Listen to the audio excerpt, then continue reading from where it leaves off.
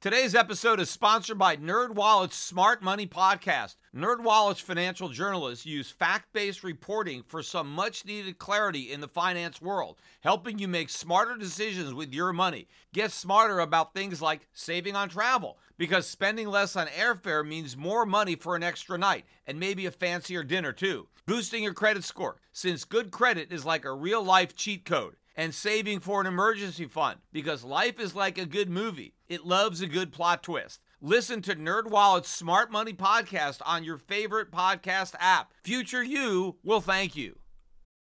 The Peter Schiff Show.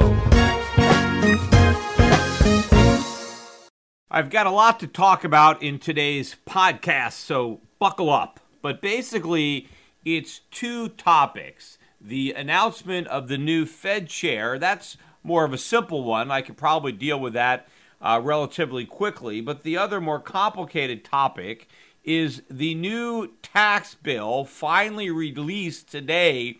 They were supposed to release the tax bill yesterday, and I would have done a podcast yesterday, but they punted and they released it this morning. And so I'm going to get into a lot of the details, most of which you're really not hearing from the conventional sources that are covering the tax plan. So I think I'm going to give you a much better analysis of what's there and what's not there than you may have heard elsewhere. But let me get started talking about President Trump's pick to replace Janet Yellen. As far as I'm concerned, he could have just as easily left Janet Yellen in there, because he's pretty much nominating the closest thing to Janet Yellen, at least, not gender-wise, but as far as intellectually or policy, he has nominated the person most likely to do exactly what Janet Yellen did for Obama, Jerome Powell will do for Donald Trump. I mean, he has pretty much voted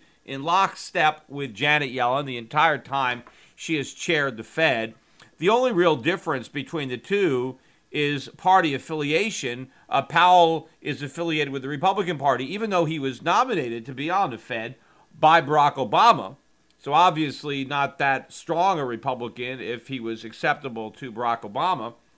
Also, he doesn't have an economics degree, which, initially you might think, hey, that's a plus, right? Because guys like Bernanke or Yellen, they have PhDs in economics, and of course they know nothing about economics because they learned from Keynesians.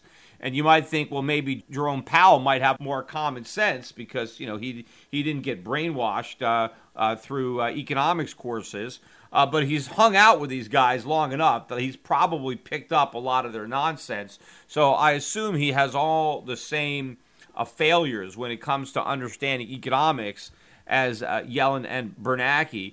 But more important than that is the politics of this, because Jerome Powell really embodies everything that candidate Trump criticized about the Fed and about Janet Yellen. Remember, he accused Janet Yellen of being political, of doing political things, that she was keeping interest rates artificially low. She was trying to make things look better, to make Obama look better, to help Hillary get elected, trying to prop up bubbles in the stock market, that all of this was bad and hurting the economy and it was going to all come back to bite us. And of course, all of that stuff was true, which is why a lot of people who were voting for Trump thought that they were voting for change, thought that he was going to drain the swamp. Well, the water level at the swamp is not going down at all with the nomination of Jerome Powell. I mean, he had a chance. I mean, he did interview some people that may have represented a change. John Allison, I think a free market guy, Austrian economist, Ayn Rand fan. He would have been a market change in direction at the Fed. His way of thinking, his understanding. He's a smart guy. I've met him several times. I've talked to him. He understands economics. He would have been a game changer. But no, Trump doesn't want to change the game. He wants to keep playing the game. I mean, even when he was talking about John Taylor, even in the waning days of, the decision, Taylor was already changing his tune, right? Trump is getting his mind right because he started talking about the Taylor rule like it's not really a rule. It's kind of like a suggestion, and you don't really have to follow it. But, Trump wasn't necessarily buying that. He didn't want to take a chance on a wild card. He wanted a lackey. He wanted somebody who would be as political for him as Janet Yellen was for Obama, and so he went with Jerome Powell, right? An insider, a yes man, somebody who is going to fancy himself a member of the Trump team and who will do whatever Trump wants to try to put a Band-Aid on this economy to get him reelected, right? He's going to be political. He's going to keep interest rates artificially low. If the stock market starts to tank, don't worry, because now the Fed has got his back. We got the put back. We got the Powell put. The Powell put is here. Even if the Yellen put expired because she wasn't a Trump fan, you know that we're going to get a brand new put with Powell, and he's going to keep the market up. If it means cutting rates to zero, going negative, so be it. QE4, no problem. Let's get it ready, right? He is the yes man that Trump wants. But again, if anybody thought that Trump was going to do something different, he's not. This was an opportunity to actually try to change things. You know, he talked about the gold standard as a candidate. I mean, there's no gold standard when it comes to Jerome Powell, right? This is business as usual, Keynesian money printing, bubble blowing, QE, ZERP, all this stuff is going to continue, which means for Trump voters, the pain is going to continue, right? They're not going to get relief. We're not going to get real economic growth. We're going to continue to undermine economic growth in order to prop up financial bubbles and to enable the government to keep getting bigger and bigger and bigger and spending more money. So this is a bad pick, but this is an establishment pick, and it shows that Trump is in the hip pocket of the establishment, and he's more a politician than a statesman, and he is trying to keep the game going rather than change the game. But speaking about keeping the game going, let me talk to the sham that is the tax cuts. You know, apparently Donald Trump wanted to call the plan the cut plan, right, to really emphasize that we were cutting taxes. So let's say it 3 times, cut. But instead, I think they ended up naming it the Tax Cut and Jobs Act, right? Because they always want to put jobs on everything, right? Because whatever they do, they want to claim that it's going to create jobs. It's definitely going to create jobs for the accountants. Because one of the things I'm sure of, and I read through or skimmed through the 450-page outline of this plan, and what I can tell you is I believe that taxes will be much more complicated if this bill passes than they are now.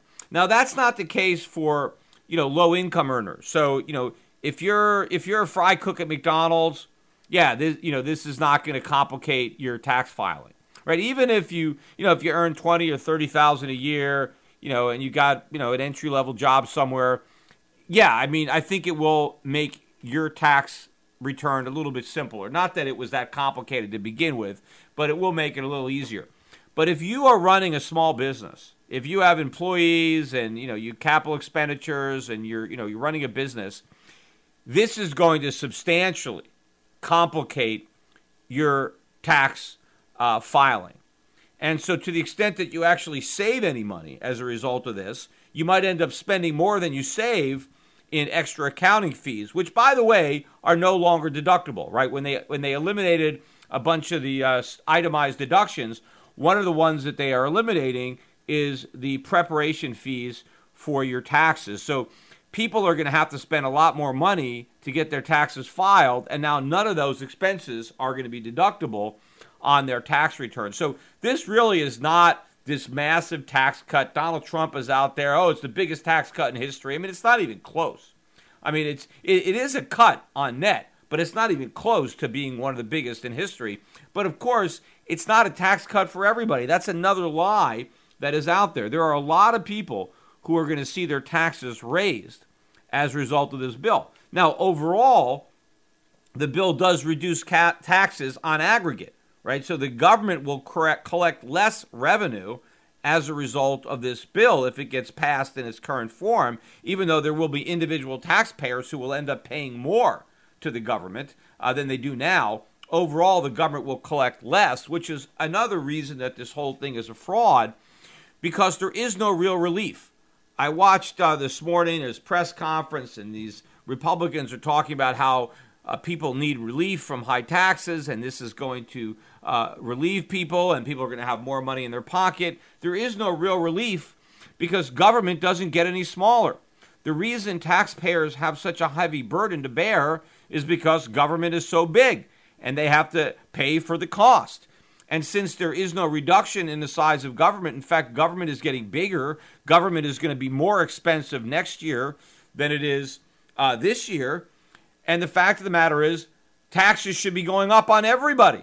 If we really want to keep increasing the size of government and what government spends, then taxpayers need to be forced to shoulder that heavier burden.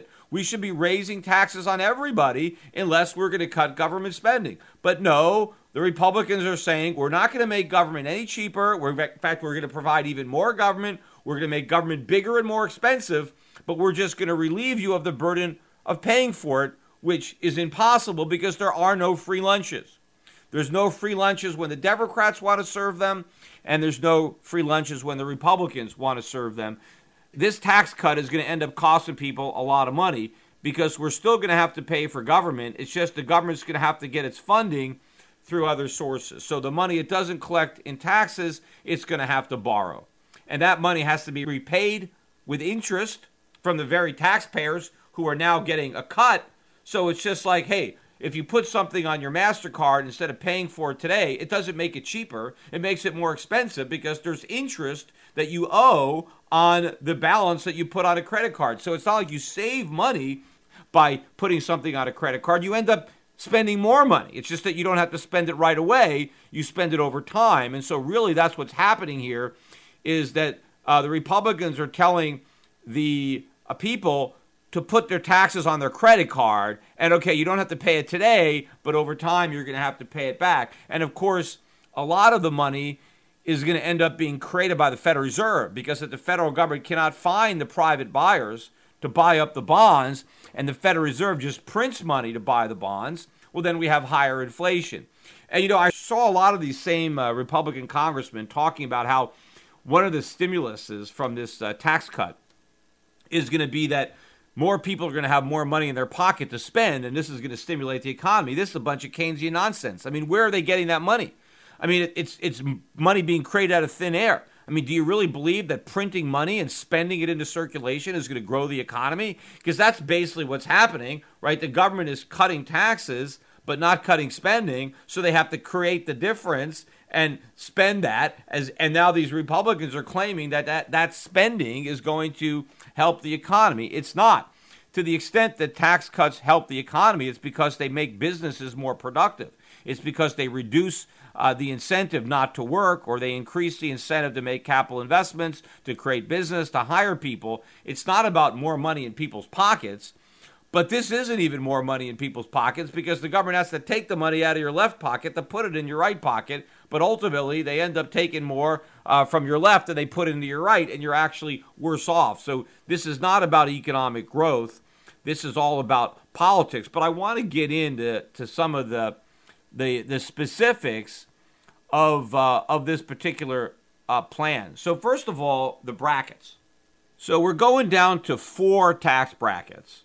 We used to have 7, or we still have 7. And so we're going to get rid of 3 of the brackets. Now, initially, they were going to go down to 3 brackets, but they decided, as I mentioned in my last podcast, to leave the 39.6% top bracket in place. Now, remember, this is the tax rate that Obama put in because the tax cuts that Bush had expired, the temporary tax cuts. And they made them permanent with the exception of the higher bracket. Okay, so this isn't Obama. This is the Clinton bracket that Bush reduced. And then the Democrats and Obama, extended the Bush tax cuts, but they refused to extend it for the top bracket. And so the Republicans reluctantly went along with it. So now they had an opportunity to reduce it, and they decided not to. So they kept this top bracket there. And the bracket kicks in at $500,000. So if you're an individual and you make more than $500,000, you are in the 39.6% bracket. Now, if you're a married couple, you don't have to pay the 39.6% until you make $1 million. So anything above $1 million is 39.6. So that 500,000 below is at the 35% tax bracket.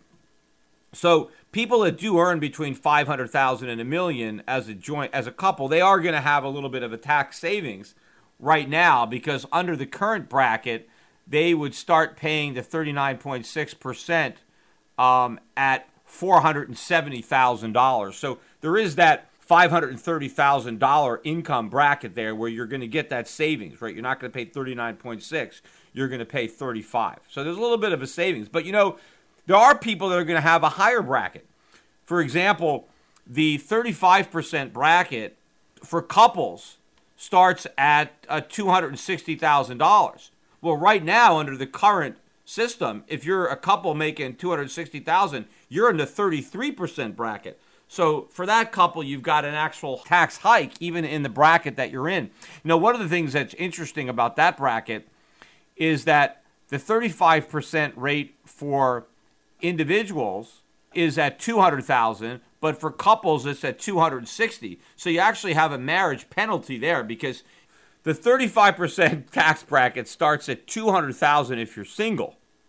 But if you're married, it starts at $260,000. So two people who are making $200,000 each who get married, now they're at $400,000. So they're going to be paying a higher tax rate than they would pay if they remained single and they were filing separately. So you have that quirk. Normally, you're better off. Now, obviously, if you're one person and you're making $260,000 and your spouse doesn't work, well, then you're better off being married. But it's where you have the two paychecks that combine that you're going to see this marriage penalty in certain brackets. But the real problem for the people in the 33% bracket, 35% bracket, has to do with the state that they live in. Because if they live in a state that has high taxes, what happens in this bill is that you can no longer deduct your state income taxes from your federal income taxes. So that means that even people that get a slight reduction in their federal tax rate, the fact that they can no longer deduct from their federal taxes what they pay in state income taxes means that they're going to actually have a net tax hike, not a net tax cut. Now, also, when it comes to property taxes, they did settle on a compromise, and that enables you to deduct property taxes up to $10,000. And, for a lot of lower income tax filers, they're going to, not going to have a property tax that's over $10,000. But a lot of people that live in Connecticut, New Jersey, New York, their property taxes are much higher. My property tax on my house in Connecticut is $60,000 a year, approximately. So, $10,000 is nothing. So I got $50,000 payment that I can't deduct. And, of course, I can't deduct any of my Connecticut state income taxes. I won't be able to deduct any of that from my federal income tax. Fortunately, I'm no longer a resident of Connecticut, and I do have some Connecticut income that I earn for the portion of the year that I spend here where I do some work. But most of my money is now earned in Puerto Rico, so I'm not a Connecticut resident. But it's still going to affect me. But it's going to affect people, certainly Connecticut residents who haven't moved out of state. They're going to pay a big tax. And in fact, this raises the incentive for people to move from states like Connecticut to states like Florida, because now there's an added advantage. Because this is like a huge tax hike for the state of Connecticut, because the Connecticut income tax used to be deductible. So let's say it's 7%, but the effective rate was only 4% after you deducted it from your state taxes. And now if it's 7%, what's that, an 80% increase or something like that in the effective rate of tax? So now there's a much bigger incentive to move to a state that doesn't have an income tax, because you've effectively raised the tax in states like Connecticut or New Jersey, New York, California. All these states are going to have problems. But also, they are limiting the amount of mortgage interest that can be deducted. So right now, if you buy a house and you take out a mortgage, you can deduct the interest on the first $1 million of your loan. So if you take out a $2 million mortgage, okay, well, you can deduct the interest on the first $1 million. If you take out an $800,000 mortgage, well, you can deduct interest on the entire thing, right? Well, they're changing it so that you can only deduct the interest on a mortgage of up to $500,000. So that means if somebody does buy a house, in a high tax state or any state, to the extent that they are going to use a mortgage, if the mortgage is over $500,000, then any interest payments on the balance above $500,000 will not be tax deductible. And so that will, increase the cost of buying a home. But interestingly, they didn't make this apply. They grandfathered in the existing mortgages. So if you already have $1 million mortgage, you can still deduct all of the interest on that mortgage. But if you sell that house and buy another house and take a new $1 million mortgage, then you can only deduct the interest on the first $500,000, which will make it less likely that people that have $1 million mortgages will want to sell their house if they're going to just buy another one with another mortgage. So it will reduce the transactions that take place for more expensive homes, because people will kind of be stuck in them, because that's the only way they can preserve the tax deductibility of the interest payments on the amount of their mortgage from $500,000 to $1 million. And there's a lot of stuff in this bill that is going to work to reduce the value of real estate. Not just reducing the mortgage deduction, but the fact that you will have so many fewer people that are going to be itemizing their deductions. A lot of people aren't going to be taking any deductions for property taxes, even though they can deduct up to $10,000, because they're going to just take the standard deduction, because there's a lot of other itemized deductions that people are going to lose, like their local income tax and there's some other ones that I'm going to get into. But as a result of this, you're going to have a lot of people who are currently itemizing who are going to just take the standard deduction. If you take the standard deduction, there is no tax benefit to owning real estate. And the way real estate is sold by a lot of realtors is as a tax shelter, as a tax haven. Hey, I've heard people talk to them all the time. Oh, I'm earning a bunch of money. I need to go buy a house. I just got a good job. I got a raise. I need to buy a house so I don't have to pay all these taxes. I mean, people want to buy a house because they get all these tax write-offs. And embedded in the price of the house is the value of those tax breaks, right? It's part of what you buy. When you buy the house, it's there. It's an asset because you buy the house, and if you buy a house and you save $10,000 a year on your taxes because you bought a house, well, the present value of all those savings are built into the price, and you pay for it up front.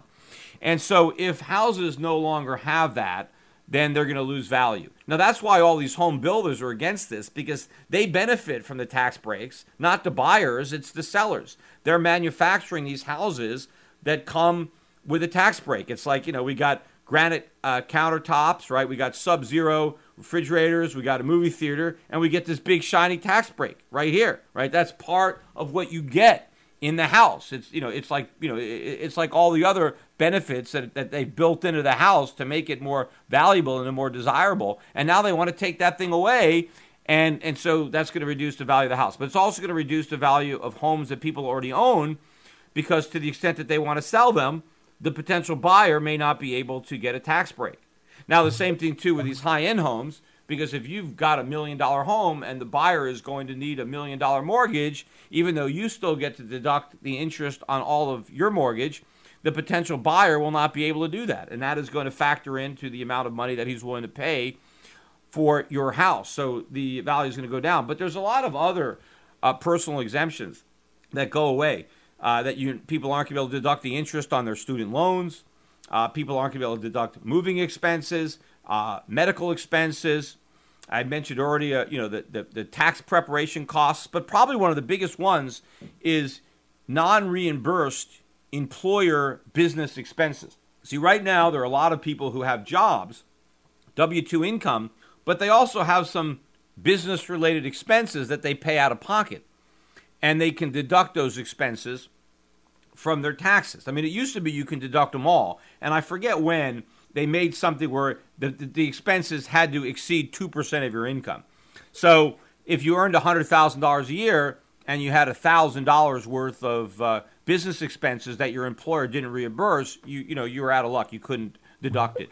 But if you had $5,000 worth of those types of expenses, then you would deduct 3, right? Because you have to get over 2. But now they are eliminating it completely. And what would that be? I mean, let's say you're a stockbroker and you work for Merrill Lynch, right? And Merrill Lynch puts you on a commission and you earn a W-2 income. There are a lot of stockbrokers who probably claim a home office. They say, look, I work partially from home. I don't always work from home, but I do have a home office where I do work. I work evenings. I work at weekends. Sometimes I have clients meet me at my house, right? They do that. And so they're able to take a deduction for that home office. And, they have various expenses related to that home office, part of their utility bill or, whatever they're going to allocate to it.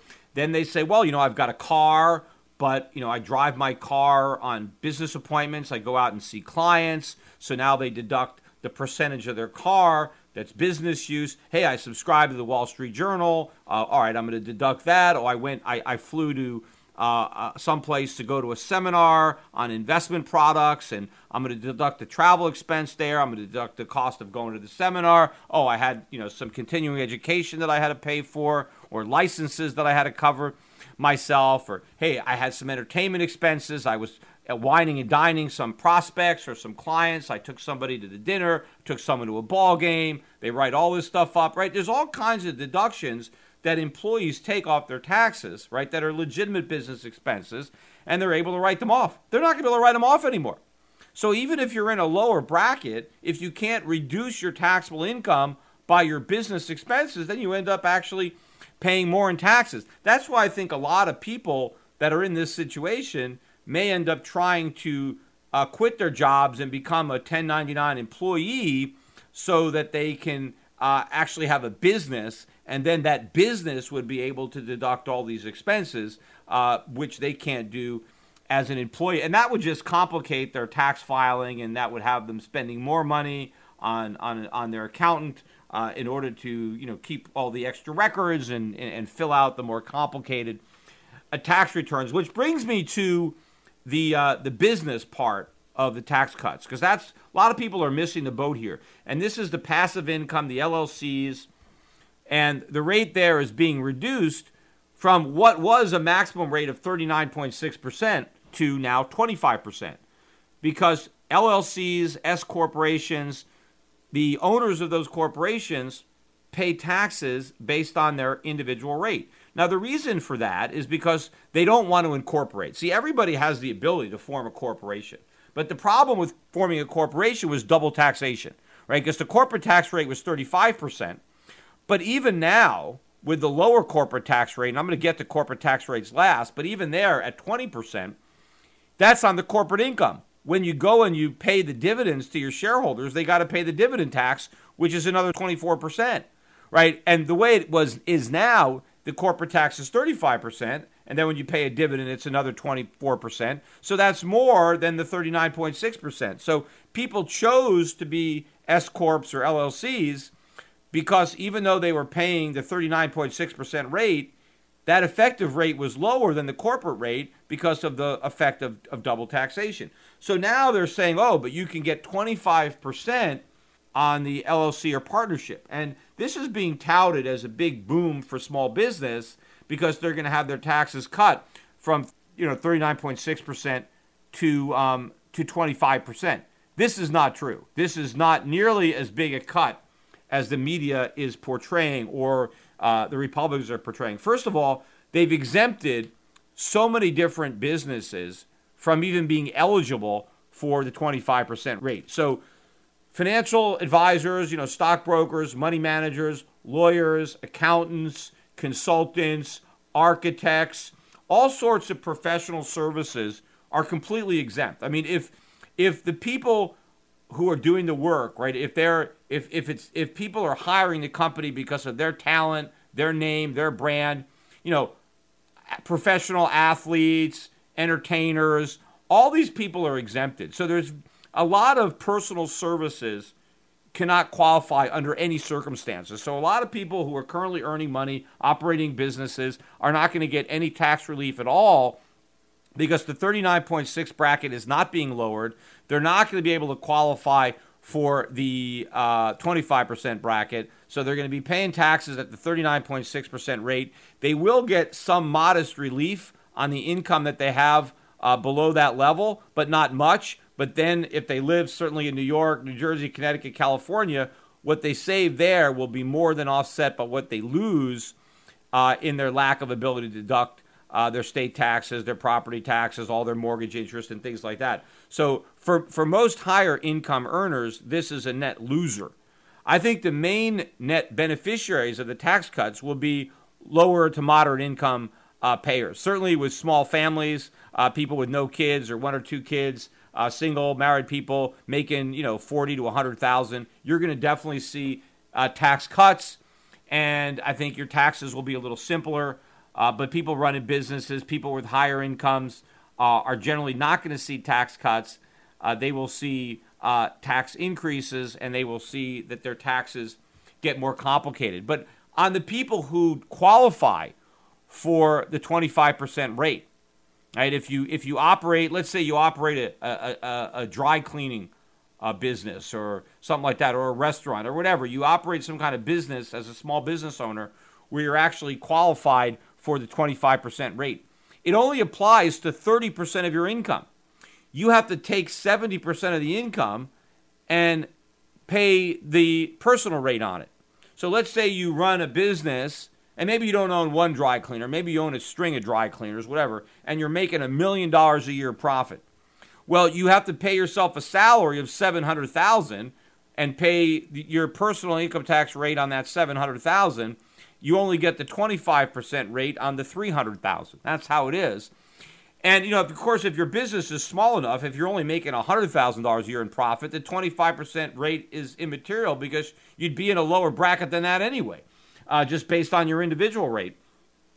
But the effective rate, if you figure that somebody that operates a business is going to pay 39.6% on 70% of their income, and then they're going to pay 25% on the other 30%, if you net the effective tax rate, it comes out to, I think, 35.2%.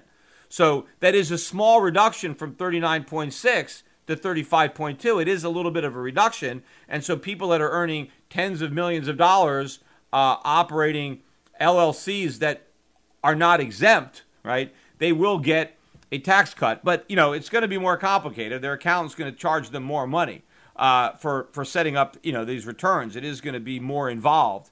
But there are going to be some tax cuts there.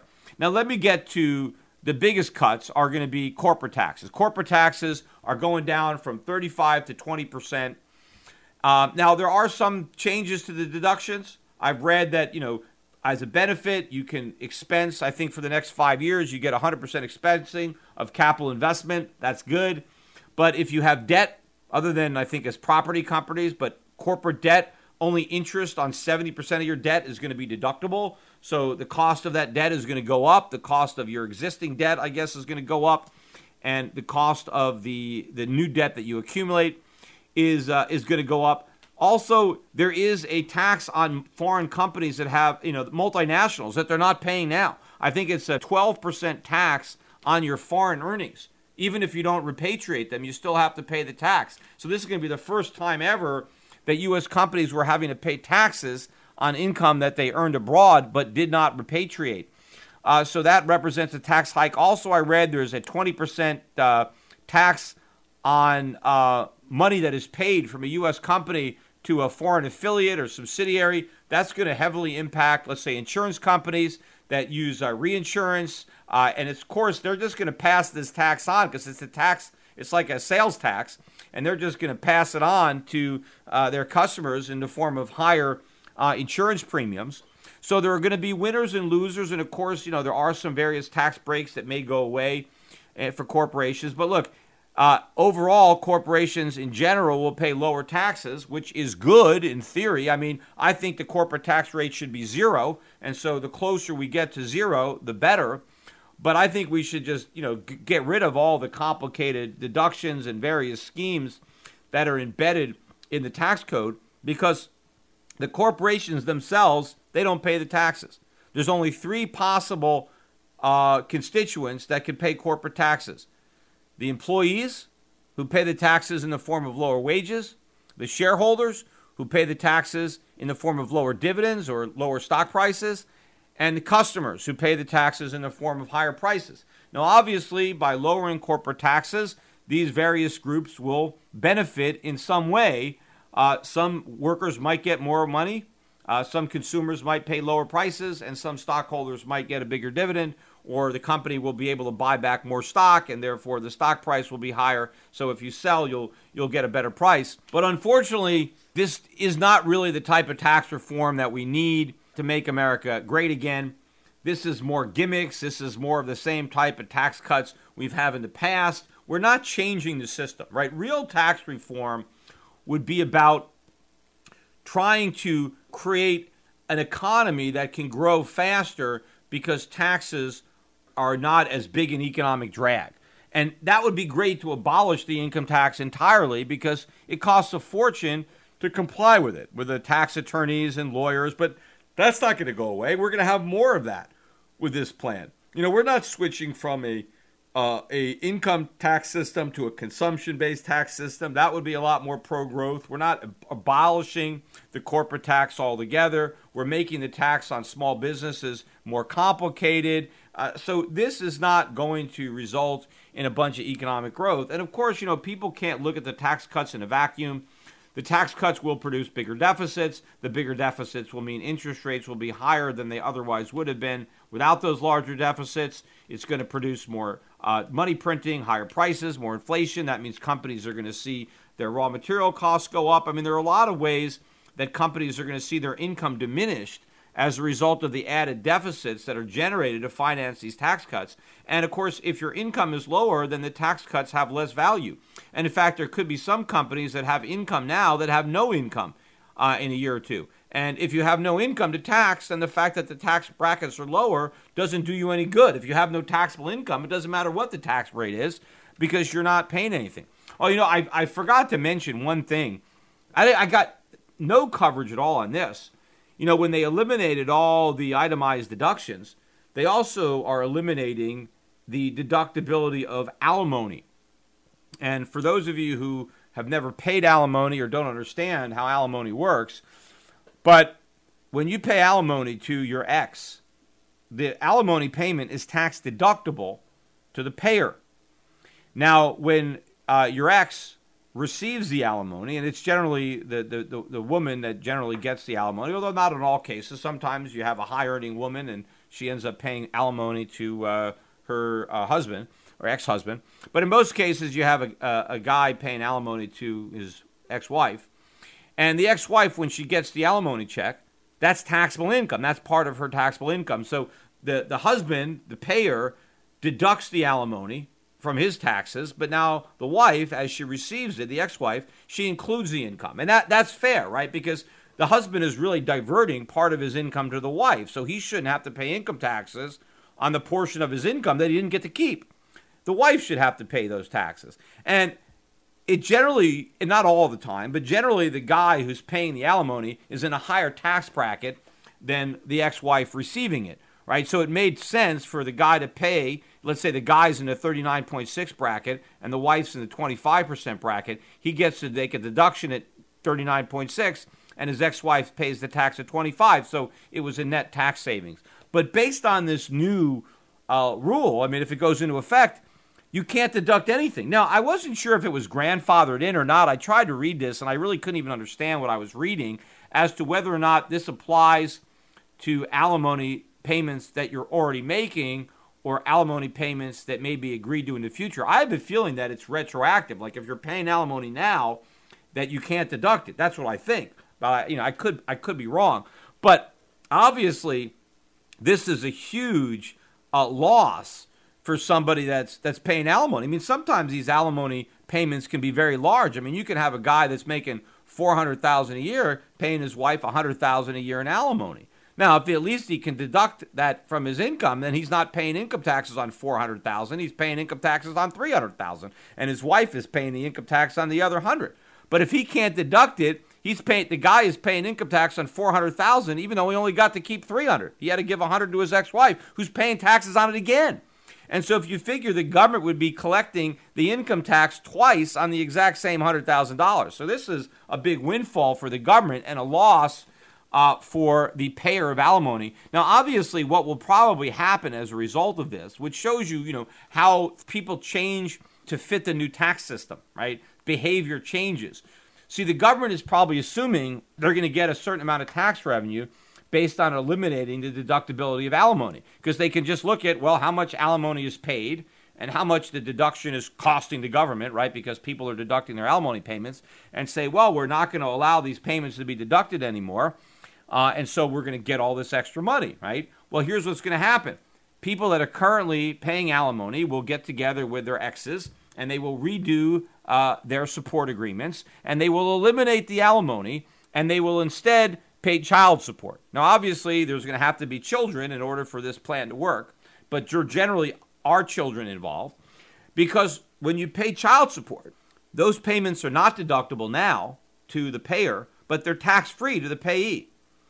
And so if this bill passes, there will be a big tax savings for people to pay child support instead of alimony, because you can pay a lower child support because the person receiving it doesn't have to pay taxes. Now, people prefer alimony now because you could deduct it. But once you can't deduct alimony or child support, then what's better? To pay your ex alimony, out of which she has to pay income taxes, or to pay her child support, out of which she pays nothing? So what will happen, and I'm just going to make up some numbers and that exact, but let's say there's a guy paying his ex-wife $5,000 a month in alimony. Instead, he'll pay her $3,500 a month in child support, right? So, and maybe it's about the same, after-tax cost to him, and maybe it's about the same after-tax money to her. So it's about the same, but what happens is the government doesn't get the money that they were counting on, because the alimony that they wanted to tax no longer exists, because the taxpayers have altered their behavior. They've gone and changed things to avoid the tax. And that's what's going to happen. I mean, a lot of states, too, once they realize that income taxes are not deductible, they'll start imposing payroll taxes on employers so that the employers will pay the income tax, not the employees. Those will be deductible business expenses, and so people will earn less money because their taxes will be paid by their employers instead of by them, and the government won't get as much money. I mean, a lot of things are going to change because people will always try to arrange their affairs so as to pay the lowest possible tax. And so once the government makes changes to the tax laws, people change their behavior. And then all of a sudden, this pile of money that you thought you were going to tax isn't there anymore, because people have changed. I made this comment about in Puerto Rico. One of the things they did in Puerto Rico is they imposed a inventories tax on businesses that had inventory. So at the end of the year, whatever your inventory is, you add it up and you pay a tax on the value of the inventory, right? And the government hoped to collect a bunch of taxes because they looked at all the inventory and they said, hey, let's levy a tax on this inventory. And, we know how much the inventory is worth, and so we can figure out what the tax is going to collect. Well, the tax barely collected anything. Why? Because businesses, now that the government was taxing inventory, businesses decided they didn't want to keep any inventory because they didn't want to pay the tax. And so the result is the inventory that everybody wanted to tax goes away, so now there's no tax revenue. But of course, the unintended consequences of all this is that now when you want to buy something in Puerto Rico, it's just not on the shelf, right? You got to wait. They order it, one at a time, and you got to wait a few weeks for the product to show up, because the company doesn't want to take a chance of holding on to it. It doesn't sell, and now it's part of his inventory, and he has to pay a tax. So they want to keep minimal inventory to minimize the tax, but now if somebody wants to buy something, they got to go ship it in. And so it drives up costs, it makes things less convenient. So everybody loses because these idiot politicians don't understand how taxes alter behavior and how people change in order to accommodate the tax benefits. And it works the same way with welfare payments. I mean, the government sees a problem and here's some poor people, so let's create a welfare program, and they think it's going to cost a certain amount of money, but it ends up costing a lot more because now people rearrange their finances in order to qualify for the benefits. In fact, some of them just lie in order to qualify for the benefits. So now there's a lot more people applying for the benefits than you thought were there, because the minute you start handing out benefits, people try to figure out how to qualify so they can partake. But in any event, this is all really a bunch of hype, a bunch of smoke and mirrors. Yes, there are net tax cuts here, but a lot of people are going to pay higher taxes, not lower taxes. They are not enormous tax cuts by any stretch of the imagination. The only way we can have enormous tax cuts, and I think we need enormous tax cuts, is to have enormous cuts in government spending. But there are no Republicans, or not enough Republicans, who are actually willing to do that. They don't want to reduce the size of government. They want to keep making government bigger and bigger and bigger. And so all we can do is pretend that we're cutting taxes. We can have all this pomp and circumstance surrounding tax cuts that really don't exist. Yes, they're there, right? I don't know what it's going to cost, maybe a couple of $1 trillion over 10 years, which is what, $200 billion a year, which is peanuts. I mean, I would like to see real tax relief. Let's abolish the income tax completely so that nobody has to pay it and nobody has to calculate it. You know, I forgot to mention, there are a couple of good things in here. They get rid of the alternative minimum tax, so that will simplify taxes for people that had to calculate their taxes based on the alternate minimum tax. They do phase out the estate tax. It doesn't go away right away. It goes away eventually. My opinion is it's never going to go away because before it actually goes away, somebody's going to come in and change it and prevent it from dying. I think that's what's going to happen. You know, they talk about, oh, we made these corporate tax cuts permanent. There's no way they're permanent. They're not going to last beyond the next election. Do you think Bernie Sanders, if he's president or somebody like him, you think if we have Democrats controlling the Congress, they're going to look at these corporate tax rates at 20% and say, well, you know, they're permanent. We can't do anything about it because, you know, Trump said they were permanent. Yeah, there's nothing permanent. In fact, all these tax cuts are a down payment on tax hikes. You know, what would make them permanent is if we had huge reductions in government spending. If we actually shrunk the deficit, then you would have some potential permanence. But if you're making government bigger, if you're making government more expensive, then you know taxes are going to have to be much higher in the future to pay for the additional government that our leaders voted for.